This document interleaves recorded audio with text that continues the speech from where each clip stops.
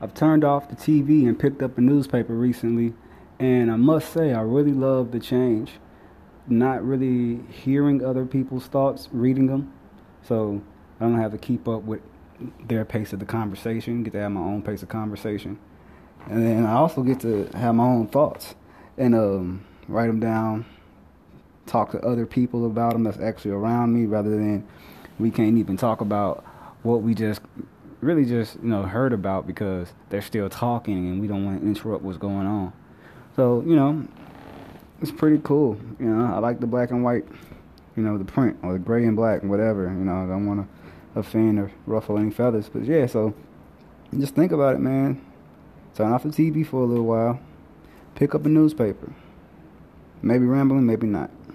Okay, Stevie P.